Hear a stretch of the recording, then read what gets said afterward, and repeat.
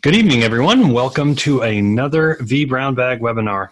We are continuing our series on NSXT tonight with Britton Johnson. Tonight we're going to hear about routing and switching from Britton. But before we do, a few housekeeping notes. If I can advance the slide, there we go.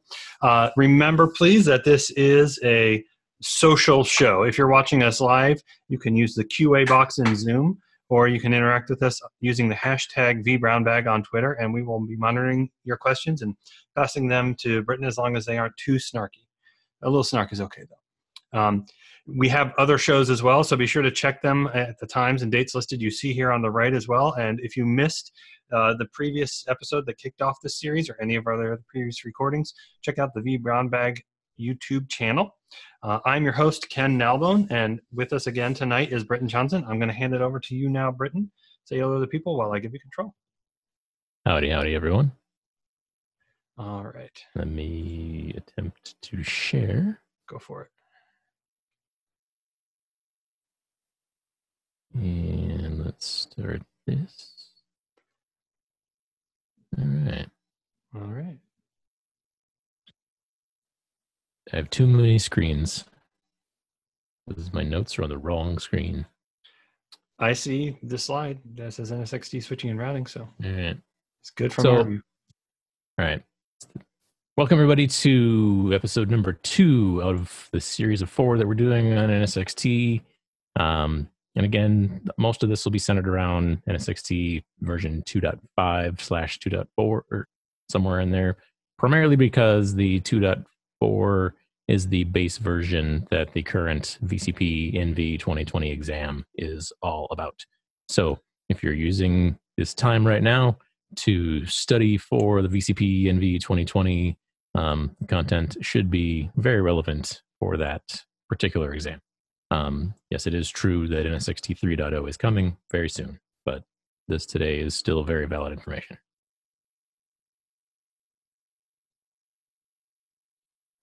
So, quick agenda. I'm going to skip the introduction. If you want to know who I am, you can watch the first part of the last one. We're going to run through some foundations concepts, key concepts for NSXT Data Center. We'll run through profiles, what those are. There's a lot of them. And we'll look at, logical segments, what we kind of term as, how networking is sort of connected in the environment. Design and implementation considerations is sort of a rough agenda. And I'll throw in some kind of good examples of how things are built at the very end. And as questions come up, certainly Ken, feel free to interrupt me. I'm not watching the chat or the questions, so. Oh, I'll interrupt you. All right. Yeah. Okay. So, secondarily, agenda part of this is resources. The most important thing while going through this is, a lot of the stuff that I'm going through and a lot of stuff that, anybody wants to learn anything about NSX, or even, if you're a customer who's using NSX in production, always keep a current copy of the NSXT reference design guide happy, keep it happy. Yes, that will keep you happy. Keep it, available. And again, highlighted on this slide, it's this design guide 2.0. That is not to be intentionally confusing. It's the guide version number, so the version of the book. The software version is for 2.5. The book version is for 2.0. That is the current release. So if you have questions about any of this stuff, this is your Bible, and this is where you go to get answers. So check that out. Other thing I like to highlight, if you are a partner of VMware, if you work for a partner, like Ken at Ahead, if you work for a partner and you are interested in deep dive advanced training for partners, check out Livefire Solutions. This is a division of VMware that does specialized training on all of our products. They do specifically also some stuff on NSXT. They are branching out into some virtual classes. They have a really good one out there right now for NSXT and Kubernetes. You can check that out. But the Livefire team in general, they're a global team of solution architects and trainers, and they do an amazing job of producing a lot of things. And I want to give them a shout out of how awesome they are, because I borrowed a lot of the content for today from them. So kudos to the Livefire team. Last, hands-on labs. We always talk about this, of course, at VMware. Hands-on labs are, crucial product learning tool for what we're trying to do to educate customers around NSXT and the like. And also, I want to just pop out of my deck quickly here,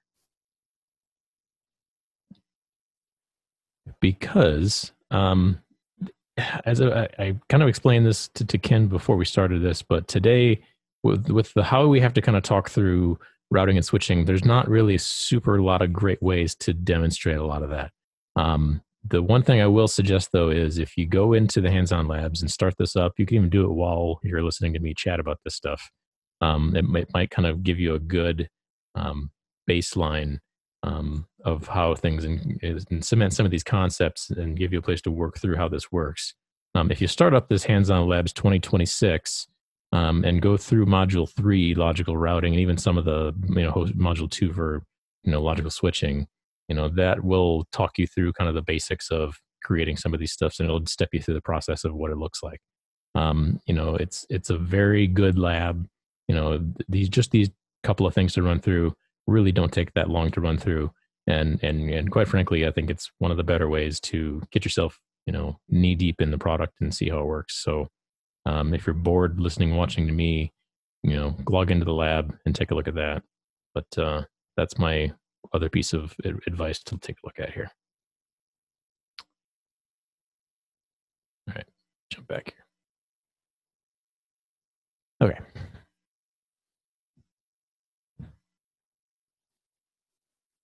All right, should have the slides back, right?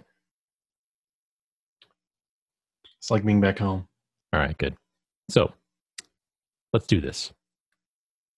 Foundations and concepts. We'll just kind of kick it off with a little bit of a terminology review. So kind of like we talked about the first one, one of the bigger hills to climb, as it were, in the transition from NSXV to NSXT is terminology.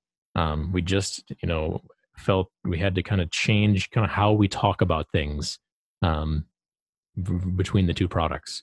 Not only does it help designate which product you're talking about when you're having conversations about it, it also kind of changes a little bit of how you have to talk about things and build solutions in your head when you're talking through these things.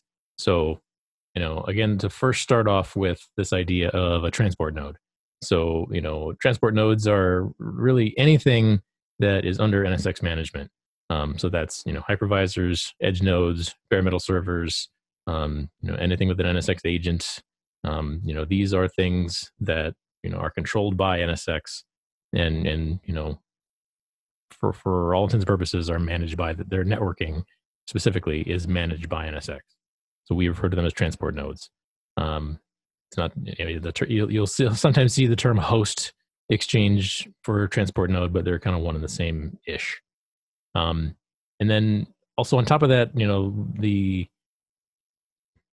NSX virtual distributed switch, or the NVDS, is the software component that kind of bridges all those things together. So again, like we've talked about a little bit the last time, the old way of doing things was you'd have a virtual distributed switch that was controlled by a vCenter, as a part of that was a vSphere construct. It was managed by vCenter and by vSphere and controlled and deployed into clusters, through that interface. The NVDS is an NSX construct. It is controlled, owned, and managed by NSX, and it is deployed into your clusters through the NSX manager's connection to vCenter.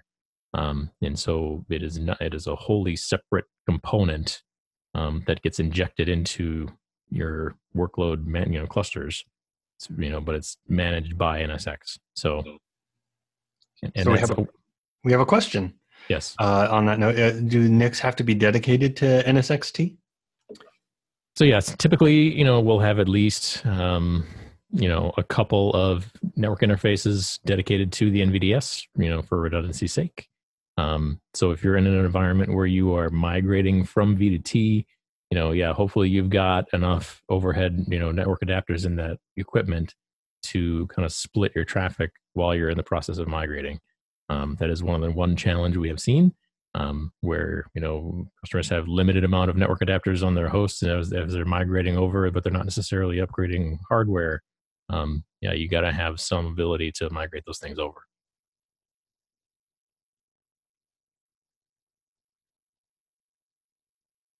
And then, kind of as the last bullet shows here, the NVDS name is assigned, to that for, grouping and management. And one of the good clues there is, as you're documenting things out, is include those NVDS names in your documentation. Okay. So then we have transport zones. So, the transport zone defines the span of a logical network. We could have, we can have two different types of transport zones in NSXT. NSX for vSphere, we had transport zones, but they were kind of, just a thing in software that, he said, these two clusters are on the same transport zone. They can talk to each other, but a third cluster that's not a member of that same transport zone can't talk to it.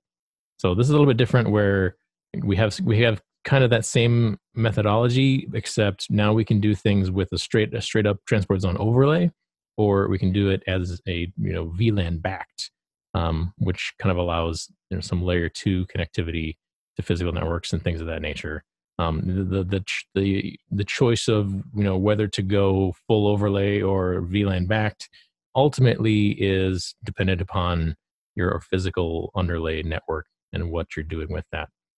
There are cases where some organizations don't like the idea of having a straight overlay network, and so they want to rely on the underlying physical fabric to be able to provide that underlying connectivity via existing VLANs. So that's where we just rely on that. The advantage is, when you do straight overlay, you want to create more networks, you just create them. If you're doing VLAN backed, you can create them, but then you also have to create the associated VLANs on the physical fabric. So it's a little bit of an extra step to do the VLAN back side. While you're pausing, we have a question relating back to the previous talk about the switching. Mama wants to know, or he says, I assume we can have management, vMotion, and vSAN traffic can be on a VDS. Correct. We actually do have supported models for migrating those particular traffic flows into NVDS backed networks. So it is part of our design philosophy, where especially if you have limited physical adapters on a host, we can move those VM kernel adapters into logical switches that are NVDS backed. So we can do vSAN traffic and things like that, and vMotion traffic and things like that over the NVDS backed network. So vSphere VDS, NVDS, take your pick. Yeah, just depends on. It's the standard engineering answer. It depends.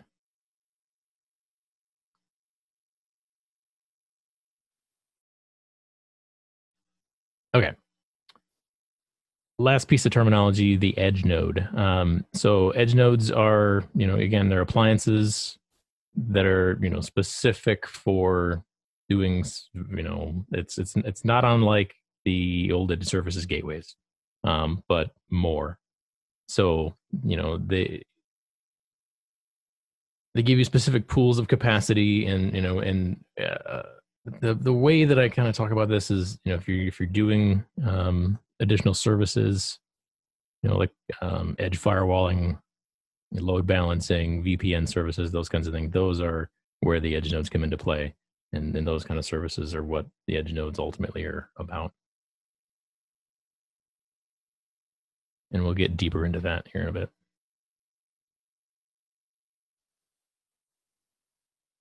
Okay, so one thing you will notice in NSXT is the use of profiles, and there are a lot of them. This is something that you need to become familiar and comfortable with, where to use them and how to configure them. It figures heavily in the discussion when you're learning about NSXT. It also figures heavily for the exam.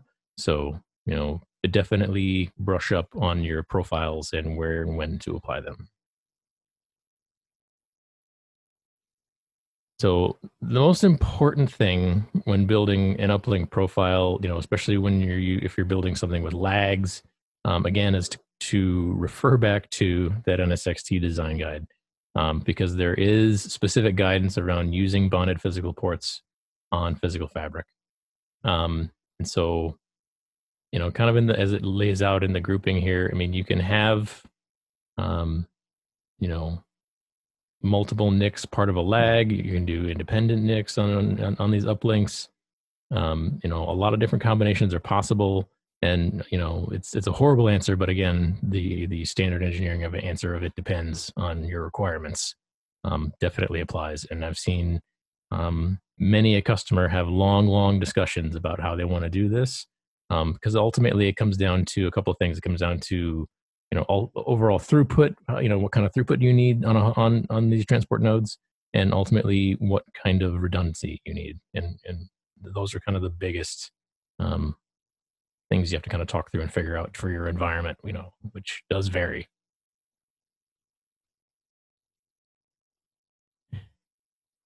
So teaming policies, they define how the NVDS uses its uplink for redundancy and traffic load balancing.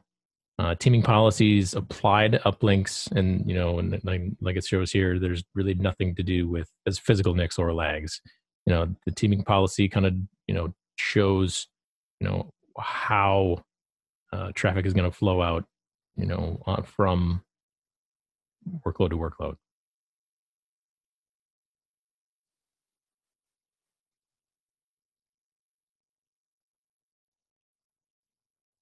The uplink profile is a template that defines how an NVDS connects to the physical network.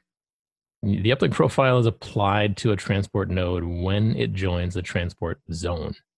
So we specify, if lags are involved or individual ports, the teaming policy that we just talked about, the MTU of the NICs, as well as, overlay connectivity.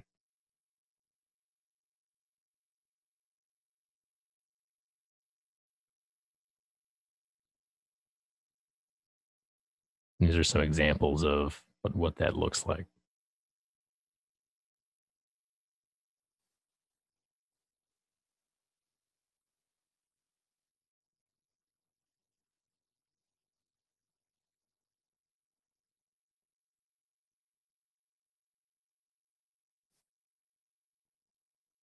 And again, the uplink profile, you kind of have to match most of what that is going to look like per host in some cases. If you have matching hosts, then you can create one uplink profile that is a blanket profile for, all just your ESXi nodes. Or if you have, a specific other type of host that maybe has, less physical NICs available to it, then you can build a specific profile for that.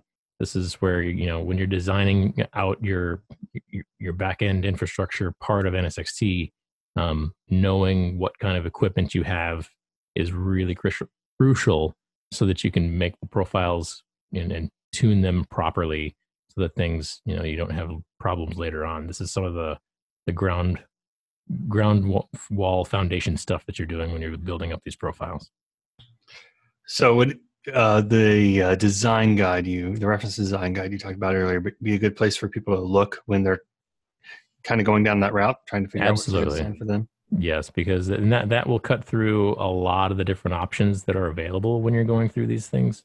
And two, there's a lot of information when you go through the design. The design guide is massive, and it's good because it's we try to cover every possible scenario that we could think of. So the design guide, when in doubt, go back to the design guide, because that is where we're going to default our response to most of the time. Or if you run across a scenario that you do have a question, definitely reach out to your friendly neighborhood NSX SE or your partner of choice. So tunnel endpoints, we kind of talked about this in the last one a little bit. This is back in the NSX for vSphere days. This is what we called the VTEP, or the VXLAN tunnel endpoint. We've dropped the V, and it's just now called a TEP. TEPs are used for the interconnecting of the transport nodes and building the transport network. So this is how each host or each hypervisor host communicates one to the next. This is how we build the overlay.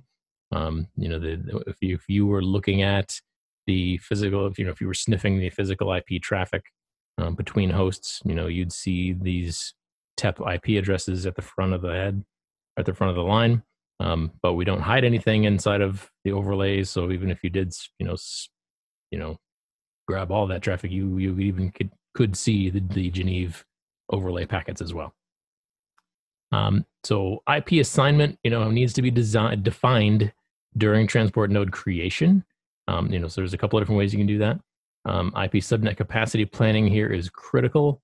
I have seen many a customer, even back in the vSphere days, under provision their TEP networks, only to cause major capacity issues down the road. People will sometimes, when they're building things out, they'll, be given a large subnet to cover the whole thing, and then they'll take a tiny portion of that subnet and assign it to their, TEP networks and say, okay, well, we've got X number of hosts, so we really only need X number of IPs for the TEPs. And then they don't consider that, okay, a year from now, we're going to double in size and we're going to need way more than that. And then what kind of, issues that might cause down the road. And generally speaking, these TEP networks, they don't talk to anything but their neighbor. So it's not like you really have to overly consider routing planning and all that kind of stuff on this network. This is a network that's just there to manage the overlay. So it's easy to overthink it, and it's easy to under provision it. So my critical warning to everybody in this is don't under provision it. Make it bigger than you need, because you will save either yourself or somebody else a major headache down the road. Britton, speaking of provisioning address space, Graham wonders, can TEPs be IPv6? And for that matter, can everything in NSXT be IPv6? Good question. I have not seen that in any guidance anywhere. So I would imagine that it is unlikely. IPv6 is supported in components in NSXT, but I don't believe that it is supported for this underlying foundational networking. Gotcha. I'll have to double check that though. Sounds good. Network I/O control. So network I/O control profiles manage traffic contention on the uplinks of a hypervisor. And this is vSphere only in this case. And ultimately, this is ensuring that we don't saturate the uplink of a node. This is nothing super new. We've had this in vSphere for a while in various forms. This is just our way to do it in NSX. Transport node profiles. The transport node profile is a template for creating a transport node that can be applied to a group of hosts in one single shot. So this is where, you say you've got a given cluster, and all the hosts in that cluster configured identically. Especially if you're doing the initial preparation of those hosts, this is where you'd kind of set that profile up to build NSXT from the ground up.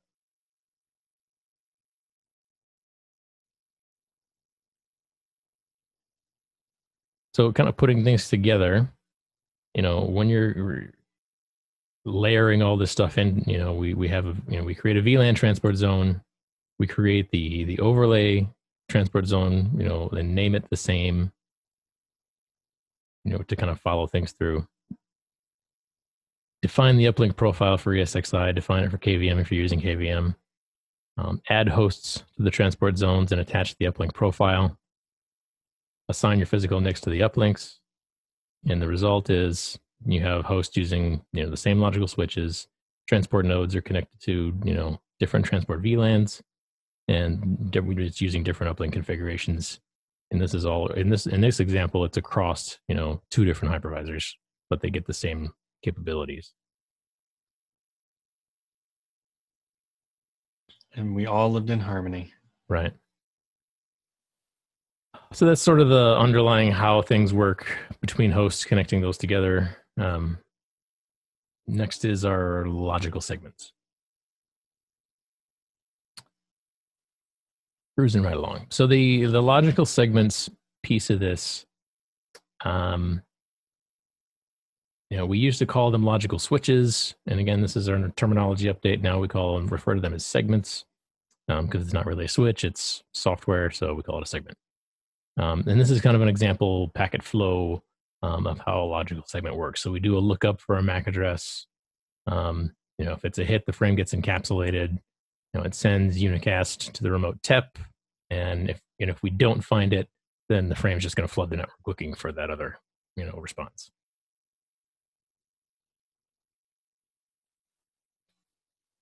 So Geneve, as I mentioned, is the replacement protocol for VXLAN. This is the detailed breakdown of what the frame is made of. I feel like a real networking person could stare at this for a very long time and gain lots of knowledge from it. I'm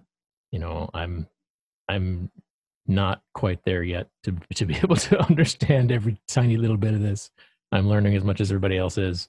But I think the interesting part of this to me is how the original Ethernet frame is contained in the very smallest little bit, and this sort of is a good primer and explanational example of how or why we need jumbo frames in the environment.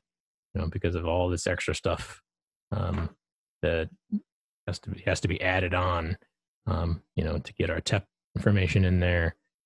Getting this, the source port, destination port, and all of these various aspects that make up the total, Geneve encapsulated frame that makes up our overlay network and makes it happen. I already have it memorized for the quiz later. Good. So ARP suppression is sort of handled this way, where the NVDS learns the MAC to IP association by snooping ARP and DHCP traffic. Information is then pushed to the central control cluster. And, again, if ARP does not get an answer, then it floods the network to find it. So who's ARPing in this situation? Is it like a VM is ARPing to find the MAC of another VM? Correct. Okay.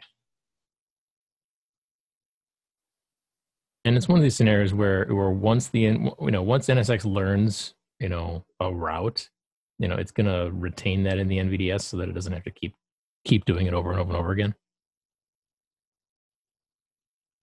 Unless of course the machine moves. They can do that? Right? Yeah. Segment profiles.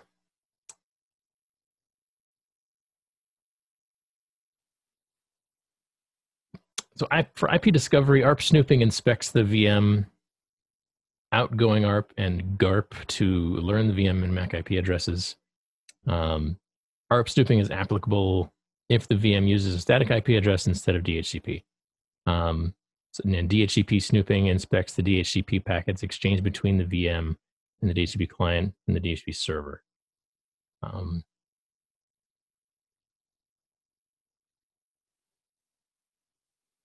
So the segment security part, I'll have to look at, that a little bit further as we get into our security session next time on the vBrown Bag.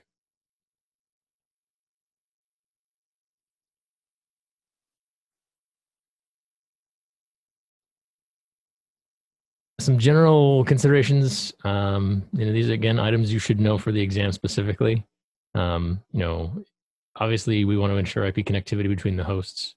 That is, we don't care what the IP connectivity is. It just needs to be there, and they need to be able to talk to each other, and that TEP network needs to be rock solid. That's level one.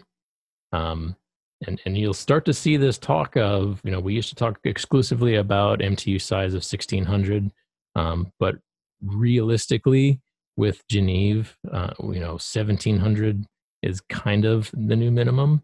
1600 is still the official minimum. But this is, again, where we say, if you're enabling jumbo frames, on a physical network, may as well just turn it on and turn it all the way up. And that way you don't have to worry about it ever. Turn the MTU dial to 11 is what you're saying. Yes.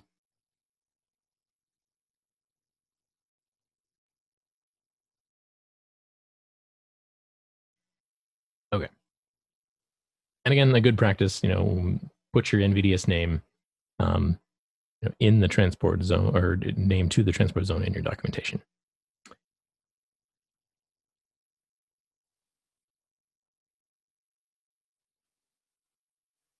All right. Logical routing.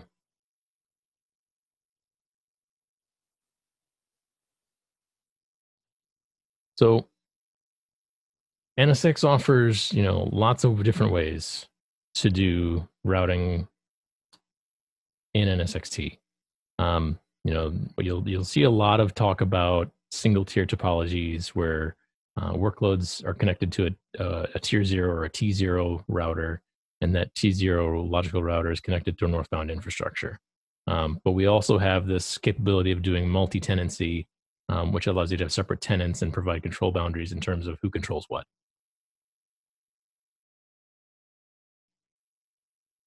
So let's look at that.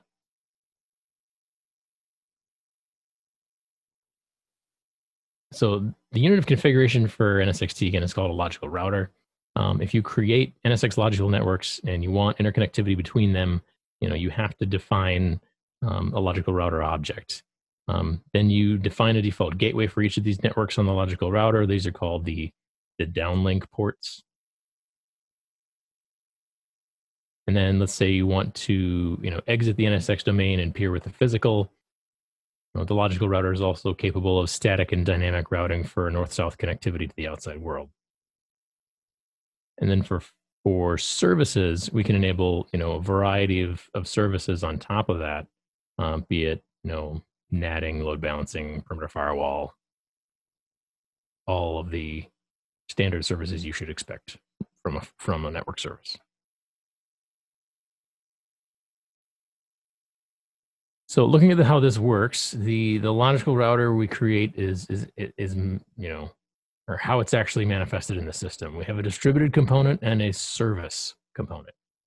So distributed routing, in a traditional routing world, if you want to send traffic from network A to network B, the traffic needs to trombone the physical world where a router is running, do a lookup and come back. In NSX, we provide a feature called distributed routing for east-west routing. And that distributed router functionality runs as a kernel module within the hypervisor and provides optimized routing for east-west. So we'll look at sort of how that's distributed throughout the system here in a second. So quick question from Nick. Are the NSXV ULRs, Universal Logical Router, if I remember correctly, are they deprecated in T? Yes. All of the universal components and functions that were in vSphere, in terms of the construct of that idea, is no more. We are moving forward. So to quickly give an answer to that, in 2.4, 2.5 today, we have a methodology for doing active, and active standby, in split sites. Or disparate sites. So we say you have a primary data center and a backup data center. We have a methodology for doing, active, and failover of that, but it's not the same as, the universal objects that you would create in NSX for vSphere. Like I said in the first episode, if you go back and watch it, anything in the NSX for vSphere world knowledge-wise that you had, just throw it away, and try to kind of relearn a little bit of this stuff. But in going forward, as 3.0 comes out and other versions of it in the future, we're moving to a model of full federation in the environment, so that one construct that you build in one data center can move seamlessly to another data center, so that you don't need those universal objects. They're just federated between, and it's a simple, full fabric across the entire environment.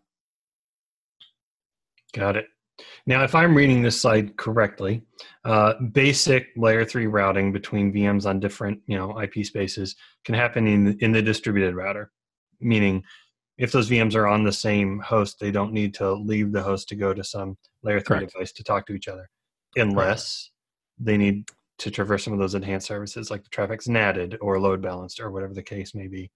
Then they would need to go through that edge service, that edge node, regardless of wherever that is. It may need to leave the host in that case. Is that correct? Correct. Okay. Yeah. Any time that you are, requiring traffic to go through, one of those services, that then you're gonna have to pass through the services router at that point. And it's one of the things of, we create it for you. It's the services component is responsible for providing that on-off, gateway functionality or other centralized services. And it's part of the edge nodes.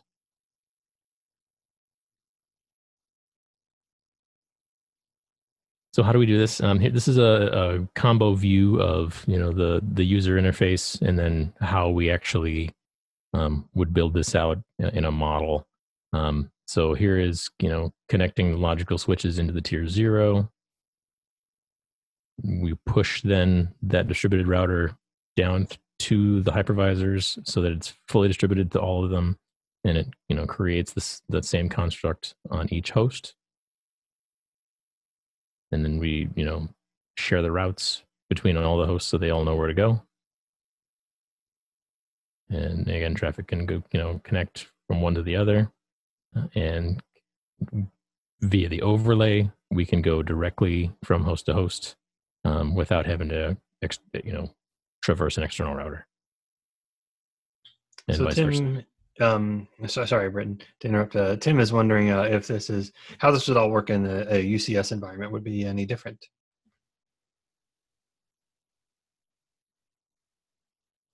I guess I'm not sure what he means by that. That's a good question. Tim, if you want to maybe clarify that, I'll send it Britton's way. Yeah, we'll take that offline later. UCS can mean many things. Cisco UCS, sorry. What? Yeah, but yeah. Sure. Still can mean many things. It could be, hypervisor UCS, could be switch UCS. So logical router service component, the services router. The main thing to note here is we will automatically create the services router when any of these services are turned on. So, again, for north-south connectivity, we need to define an uplink on the logical router, and turn on the connectivity for that. For north-south routing, we have a services component which is not necessarily distributed to all hypervisors. The services component again acts as that on-off gateway, and that's where, as we just talked about, if it needs to traverse that, then it's going to have to go through a specific host to get there.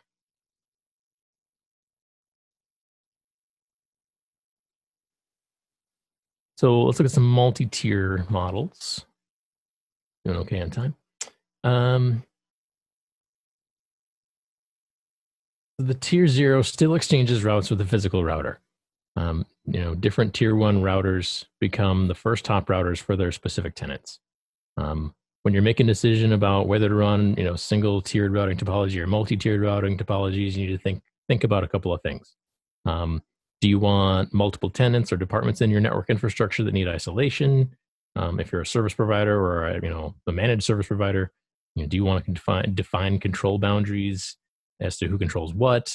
Are you leveraging a cloud management platform?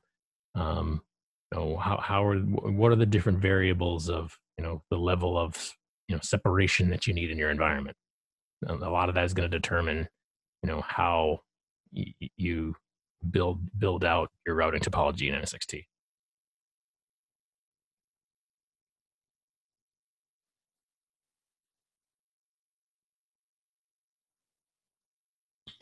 So another question that came in, Mithun wants to know if you can use tiers for PCI or HIPAA separation. Yes, so that is part of the idea with the separation of this is, what you can have a single, tier 0 router is sort of your main connectivity area, and then if you have specific workloads that you want to be able to isolate without separating them into another transport zone, You can stand up, a tier 1 router, put the workload inside of that, and then, you just basically only allow what networks you want from that tier 0 into that tier 1 routed network, which PCI would fall into that.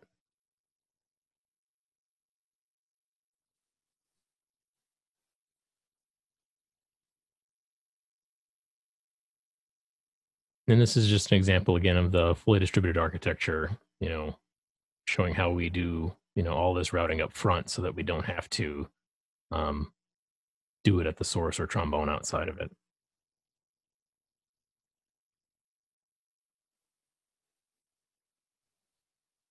I feel like I'm going really fast.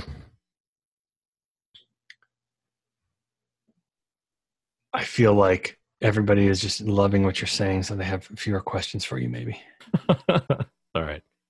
I know, I wish there was a better way for me to demo this, but there's too much information to get through. Nick says he loves it. Keep rolling. So layer 2 bridging. What about, physical layer 2 networks? This comes up all the time, and it's built right into the design capabilities of NSXT. This is probably, if it's not the number 2 question, it's, the number 3 question. The first question I usually get is how people do microsegmentation and, firewalling and security. That's probably question number 1 that I get from customers. The second question is usually, what about physical? Always comes up, and there's, again, a myriad of ways to deal with it. It just depends on how you want to deploy it out, and use case is key here. What do you want to connect on layer 2? What other network services do you need to provide layer 2 network connectivity to? There's just an endless amount of it depends type questions that you have to kind of talk through. We have the ability, again, to, lay an edge node in between your physical VLANs and your overlay. And that edge node, be it a physical, bare metal edge node or a virtual edge node. We can get you layer 2 connectivity to those physical devices that way. And even as it connects into, yes, a, tier 0 or tier 1 routed topology. Otherwise, if you just want to do, a simple bridging between an overlay network and a physical router, then we can also do that again with the edge nodes.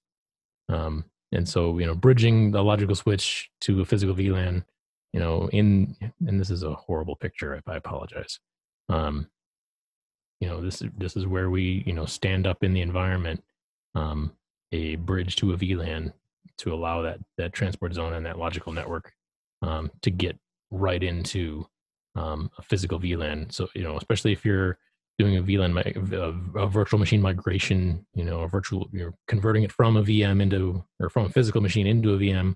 This is how we can enable that connectivity.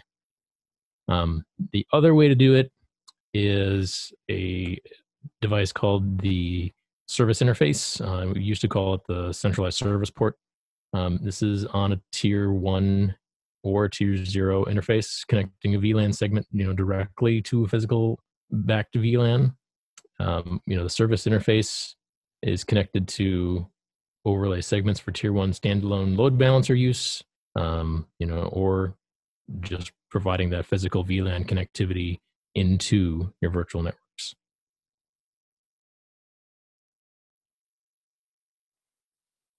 And again, in this sort of scenario too, if you want to, move those network gateways, from that physical VLAN into an NSX backed network, this is another way you can do that, which then allows you to apply some security policies into your physical environment.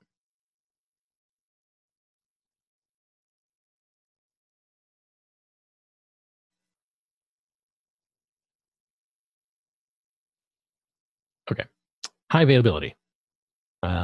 Shifting gears a little bit and talking about high availability for some of these services. So how we get there on the edge side of things, because on the virtual side of things, it's all virtual, it's vSphere, it's, high availability is sort of built into the environment.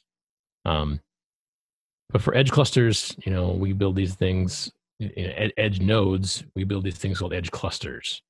And before we get into the HA for logical routers. The different the edge cluster is a little bit different. So edge clustering is simply a grouping of edge nodes for scale out and redundancy. You can have up to 10 edge nodes in a cluster. Is there a minimum? I believe it's 2. You can't have a cluster of 1? What a ripoff. Well, you can, but it won't be highly available. So we have kind of 2 HA modes available: active, active, active, standby. And how HA works in an NSXT domain. The thing to highlight here is it's not necessarily the nodes that are running in a active, active, or active standby mode. It's the services running on these edge nodes.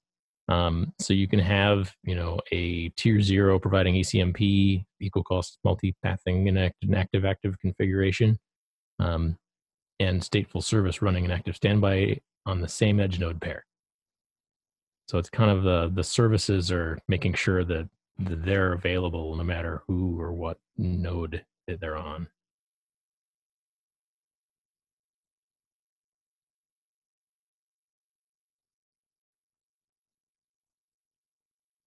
So coming back to these, other HA modes, active, active again gives you the ECMP and scale out, and you can run stateless services. For stateful services, you would need to run active standby HA modes for a logical router. And a lot of that is going to, determine your traffic flow in the environment. So if you're in standby, it's truly in standby waiting for that other one to fail before traffic is going to move over to it.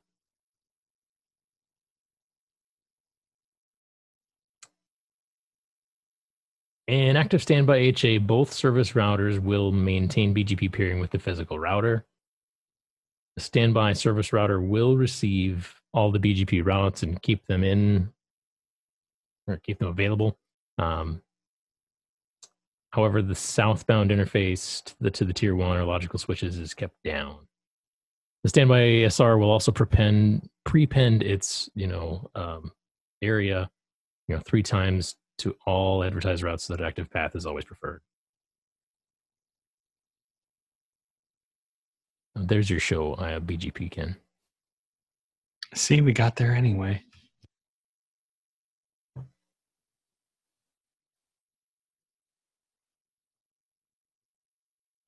Edge node architecture. So basic stuff here. The edge node needs to decapsulate traffic to from compute transport nodes. Be it the overlay, especially on an overlay transport zone. The edge node also needs to send and receive traffic to from physical infrastructure. If we're talking about VLAN transport zones. And the uplink profile applied to the transport node, again, when it joins the transport zone.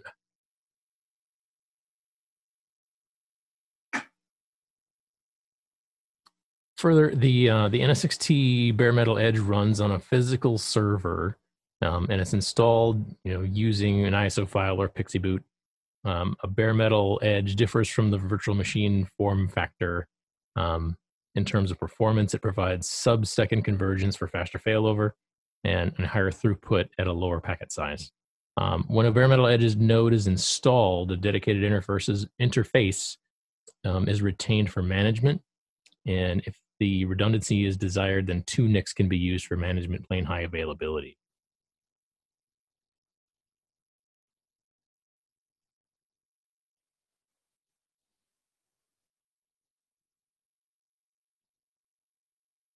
So when a bare metal edge node is installed, a dedicated interface is retained for management if redundancy is desired. 2 NICs can be used for management plane high availability. And these management interfaces can also be, 1 gig each. And bare metal edge also supports in-band management, where the management traffic can leverage an interface being used for overlay or external north-south traffic.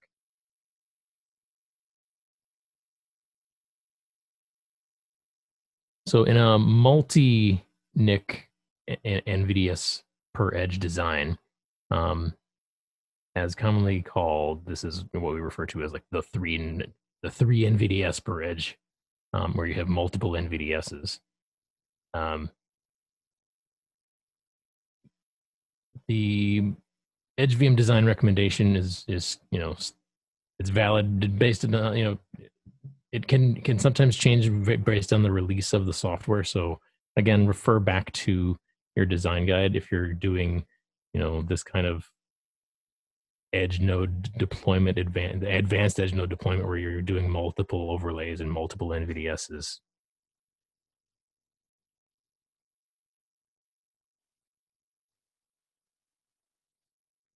Then we have the option of doing a single NVDS overlay and external NVDS, where they're converged into a single NVDS.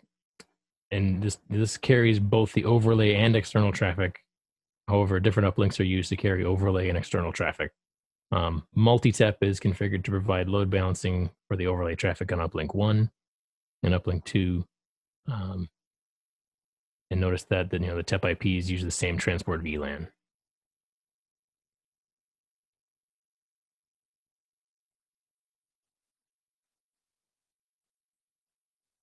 All right. So wrapping up here with some topologies that you can build out with NSXT. So first we have, a typical enterprise topology. This is a single tier topology with distributed east-west traffic and high throughput 8-way ECMP for north-south traffic. You have distributed, went too far. You have distributed firewall for east-west traffic. And if there are some non-virtualized services, your servers, they can be connected to virtual networks, via the logical segment bridge via layer 3 or L2 if connected, if L2 connectivity is required, then you do the bridge. Getting ahead of myself there.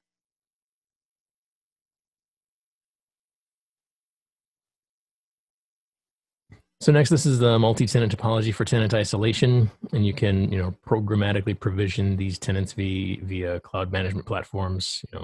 This is where, VRA and VRO and those kinds of tools come into play.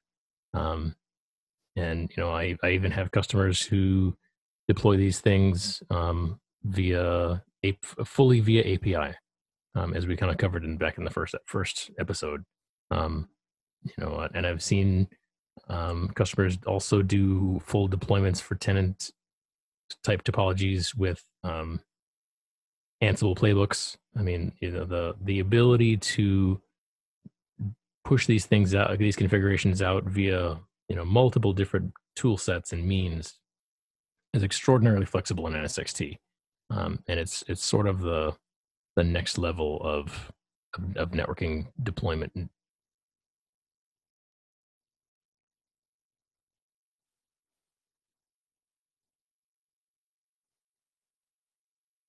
And then we have, strict isolation with a tier 0. So we have, separate tier 0s and separate zones, bridged across an external network. I mean, these things can get, quite advanced very quickly. And anybody who's running through this stuff, again, this is where your design guide comes in handy, because it'll tell you if you're doing something wrong.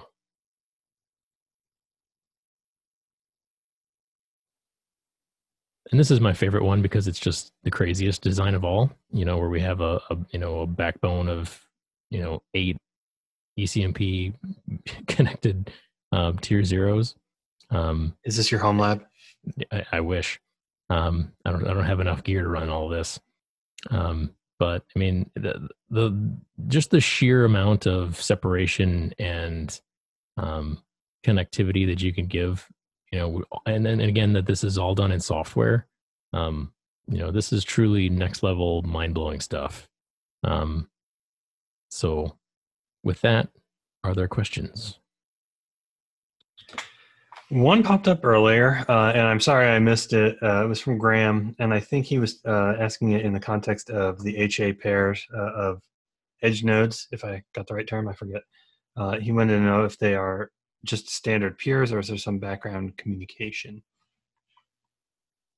So the edge, I mean, if they're If the edge nodes are in a cluster, then they share, all of the same information together. That because that's what gives us the ability to instantiate those services and spread them across the cluster to make sure that they're highly available and always there. If you're just talking a one-off edge node, then yeah, the high availability is not as baked in, I guess, because it's you're talking a single device a single point of failure at that point. I'm going to give folks a moment to ask any other questions they might have in that case.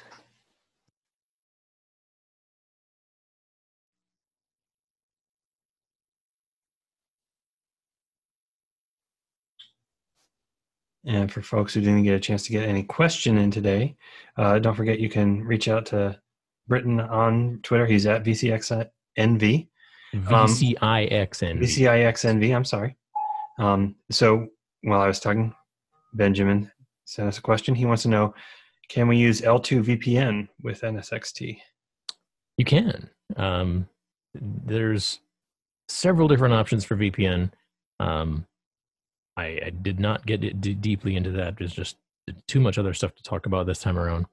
But yes, there are L2 VPN connectivity options baked into NSX.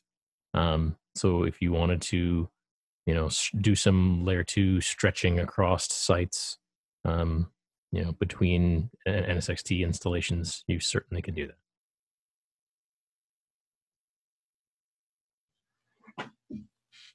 Very cool. I'm going to pause for just a moment to make sure no more questions come in. But in the meantime, I want to remind folks to keep an eye on YouTube. This will be up shortly. If you tuned in late, you can catch the beginning of it there. Britton, thank you very much for joining us again for this series. Mm-hmm. Thank you for continuing to do it for another couple episodes. Britton will be back with us in 2 weeks, but we will have another episode about VRNI with Matt just next week, folks. So yes, highly recommend that one. Yeah, absolutely. So tune in then. Getting no more questions coming in right now, Britton, just a lot of folks saying thanks. So we will see you next time and enjoy your night. I'm going to hit stop recording now.